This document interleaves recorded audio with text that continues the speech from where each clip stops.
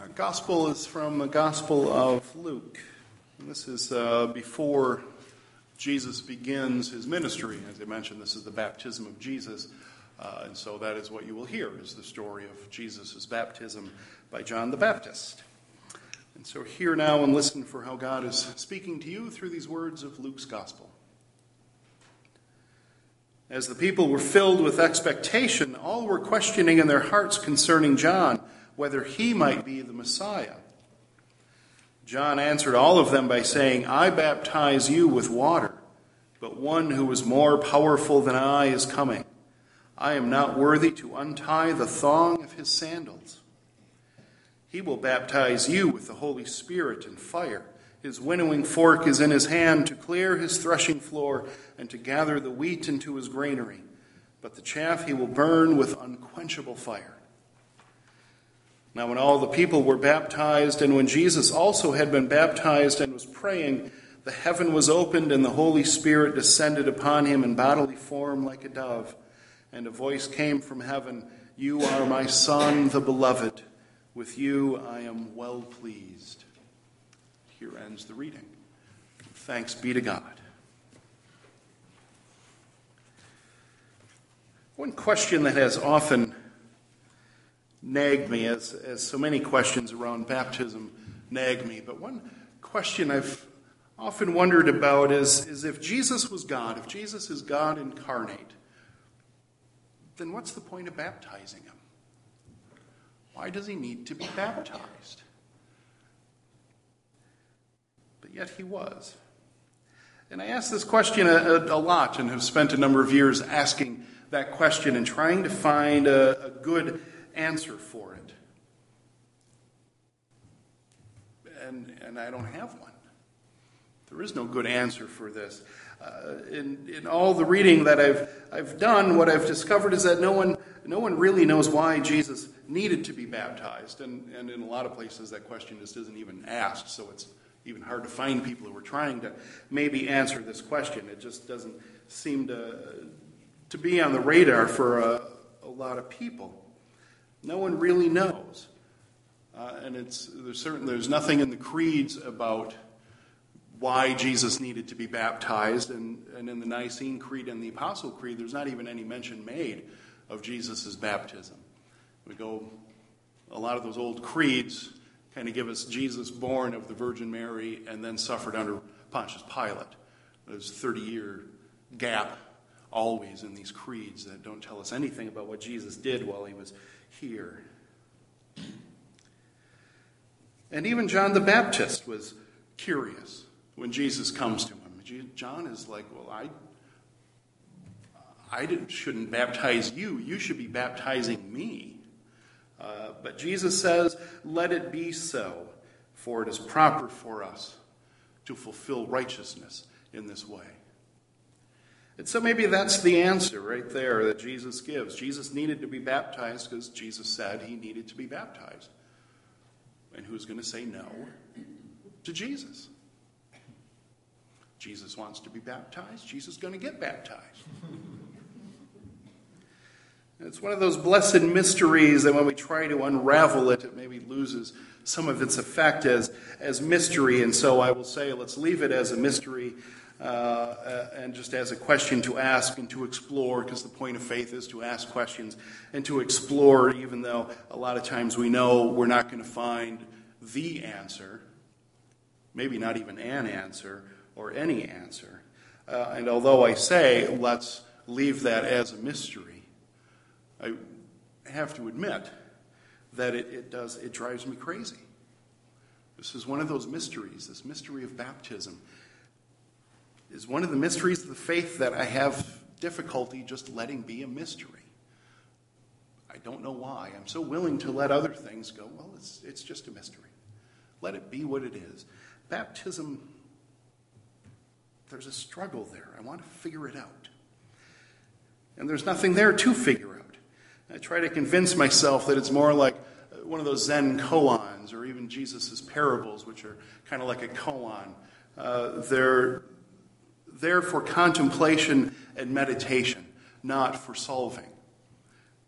They're not puzzles with a solution. They're more like a painting that you can look at. And every time you come back to the painting, maybe you see something different because you are someone different each time you come to the painting. And so you come with different expectations or different thoughts, a different experience into that contemplation. And then there is even the bigger question, perhaps. Not why was Jesus baptized or what does baptism do? But ask, why were you baptized? Why was I baptized? Ask that question of yourself. And many of you, probably most of you, were baptized as infants or very young children and had no choice in the matter. It was something that your parents decided for you, and maybe later on you had a chance in life through confirmation or some other ritual to claim those baptismal vows for your own, the vows that your parents had made on your behalf. And so maybe you, especially if your parents aren't around, you don't have them to ask, why did you have me baptized? But you can ask yourself, we do reaffirm our baptismal vows on Easter, and whenever we baptize anyone, there is a short section in that liturgy of those of us that have been baptized to reaffirm our vows. You can ask yourself, why do you join in? Why do you renew or reaffirm your baptismal vows in those rituals and litanies? And some of us were baptized later in life in our teen years or adult years. And some people grow up in churches that don't do infant baptism, that only do what they call believer baptism. So you need to be usually 12, 13, 14 years old or older to be baptized. Why were you baptized if you chose to do that later in life? What does your baptism mean to you? Whether it was done while you were an infant or when you were older, what does it mean to you? Especially in our tradition and a good portion of the worldwide church, baptism is not a requirement for salvation or to be part of God's kingdom. That's something we already have. Baptism is not essential for our salvation, so why do it? What does it mean? And I can't tell you what it means to you. That's for you to decide, and you have your own experience with that. There's some tradition of what kind of the church expects that maybe it could mean, and that is part of the baptismal liturgy, to renounce evil, to seek what is good, to do justice, follow Jesus. But it may mean a lot more than that to some. And I don't know what it should mean to you, but I can tell you at least some of what it means to me to be baptized. And I was not baptized until I was almost a teenager. I was not baptized as a child. My older sister was baptized as a baby, but, she was firstborn. I was lastborn. Often, lastborns don't get what the firstborn got. Yes, and my baby pictures are still in a shoebox. Still in a shoebox. My sister's all in a beautiful album. That's the way it goes, and that's all right. So I was baptized when I was 12, and sort of by my choice, but also at the prodding of my mother. And I had spent much of my adult life kind of remembering being baptized, but didn't remember when. I don't remember how old I was or at what point it was that I had done it. I remember doing it kind of as a teenager and being old enough to be up there, kind of make that decision for myself. But when I came here, when you called me here, and I went to transfer my membership from the Janesville church up here and to go through the ordination process and had to, show that I had been baptized, because it's important to be baptized before one is ordained. I had to call the church down in Janesville and said, when was I baptized? And I found out is when I was I was 12, and it was just a couple of months after I'd had a big accident. I was riding my bike and got hit by a semi and spent a month in the hospital, and had come, kind of once the accident was over, it was never close to death, but pretty close to death in the process of the accident. And that was in July of 78, and I was baptized in September of 78, and I thought, my parents were dead at this point, so I couldn't ask them once I found out the date, but I think my mom felt,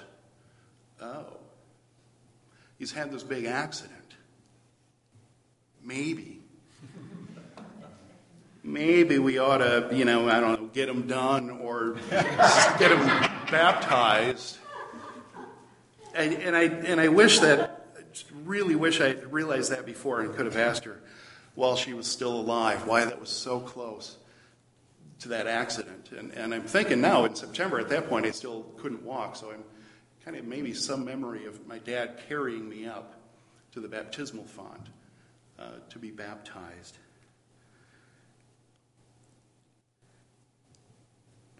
So I was a late baptizee, and had been kind of active in the church at that point. But then my activity increased through the rest of high school and through college. And after college, I just had been really involved in the church for a number of years, doing mission trips and bell choir and serving on committees and doing a lot of activity in the church. And being a disciple of Christ was starting to really mean something to me. And Jenny House was our associate pastor at that point. And I remember asking her, I don't know, we were on a mission trip or something. I said, I really feel ready now to be baptized. And she said, well, you've already been baptized. I said, well, can't we do it again? She said, no. Once you're baptized, you're baptized. You don't have to do it again, and to kind of do it again is to sort of show insult to that first one. It just doesn't, she said, it doesn't make any sense to be rebaptized. Once you're baptized, you're baptized. And for most churches around the world, we recognize each other's baptisms. So even if you're a baptized Catholic and come here, or you're baptized here and decide later to go to a Catholic church or an Orthodox church, most places will accept those baptisms as valid and as real. But I felt at that point, because I was kind of at this point where I'm like, I really want to be a disciple. I felt that I had been denied something really special by having been baptized earlier. Really disappointed me. And this is maybe one of the reasons why I struggle with this question of baptism so much. I missed that I wasn't able to make at that point this public declaration that, yes, I want to follow Jesus. This is who I want to be, to accept the cost and joys of discipleship, as our statement of faith says. But now that I'm older, I realize that at that time I was trying to turn a sacrament of God into something that was completely about me. All about my needs, my wants, my special day, my special declaration to want to be a follower. And that's not what it is. And believers' baptism, those that only do believer baptisms, I think miss out on at least part of what baptism is. That it's not about us. It's about what God is doing. It's about God's action in our lives. It's about God's claim on us as sons and daughters of God. It's not really us necessarily saying yes to anything. It's other than to say yes to what God has already claimed on us. It's about Jesus and the Holy Spirit working in us. And baptism is something that we live into then. And so when we baptize a baby, the baby then lives into those baptismal vows. When we baptize a teen, to then live into it. When we baptize an adult, to then live into it. Right? Baptism Baptism is not getting the child done. As we sometimes think of it, something that you just do. It's getting the life of a disciple started. Not something to be done, but it's the beginning of something that is starting, that journey that is starting. Baptism is not complete or done until death. We live our baptism our whole lives. It's complete at death. It's not a kind of magic to bring protection or salvation or entry into heaven. It's that sign of God's grace. It's the sign that we belong to Christ. And we belong to Christ whether baptized or not. Baptism is this outer and visible sign of an inner invisible grace.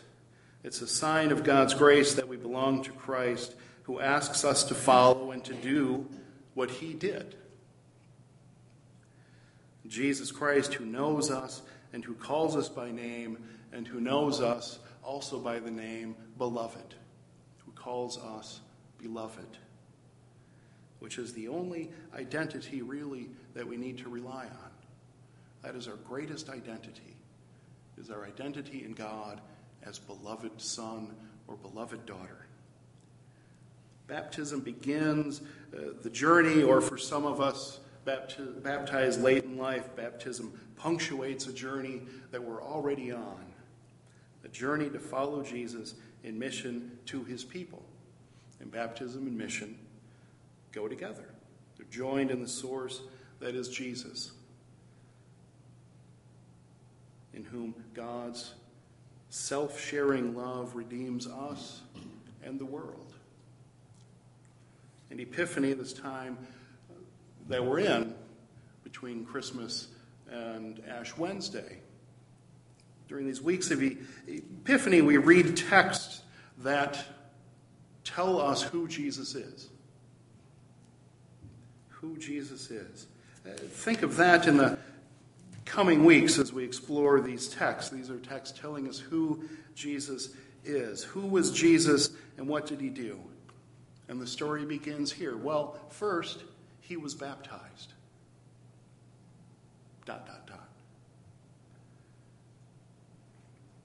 And so how does your story unfold? After he was baptized and then ... or after she was baptized and then ... And maybe that ... maybe that's the answer to the riddle of what baptism means. Baptism means however it is that you fill those dots. However those dots get lived out. How they get lived out by we who have heard those words. You are my beloved son. Or you are my beloved daughter, in whom I am well pleased. And that is the good news for today. Amen.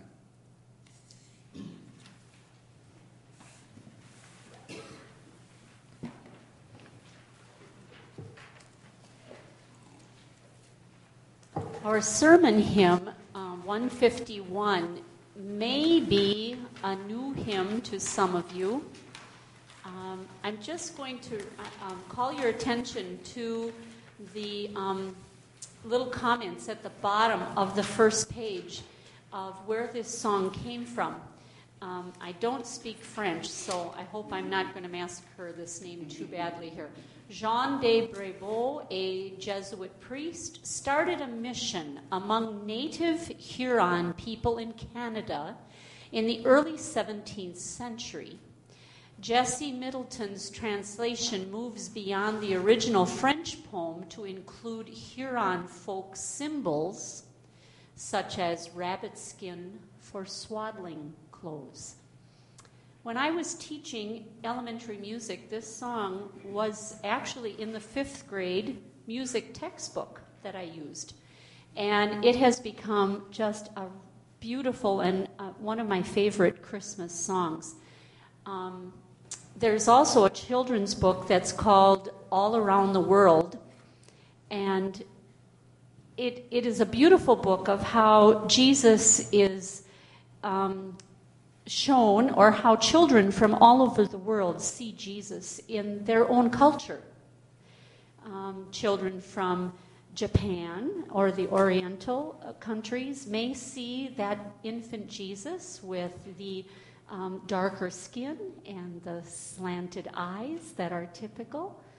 Children from Africa, when they put their nativity scene out, will probably put a baby Jesus in their manger of much darker skin.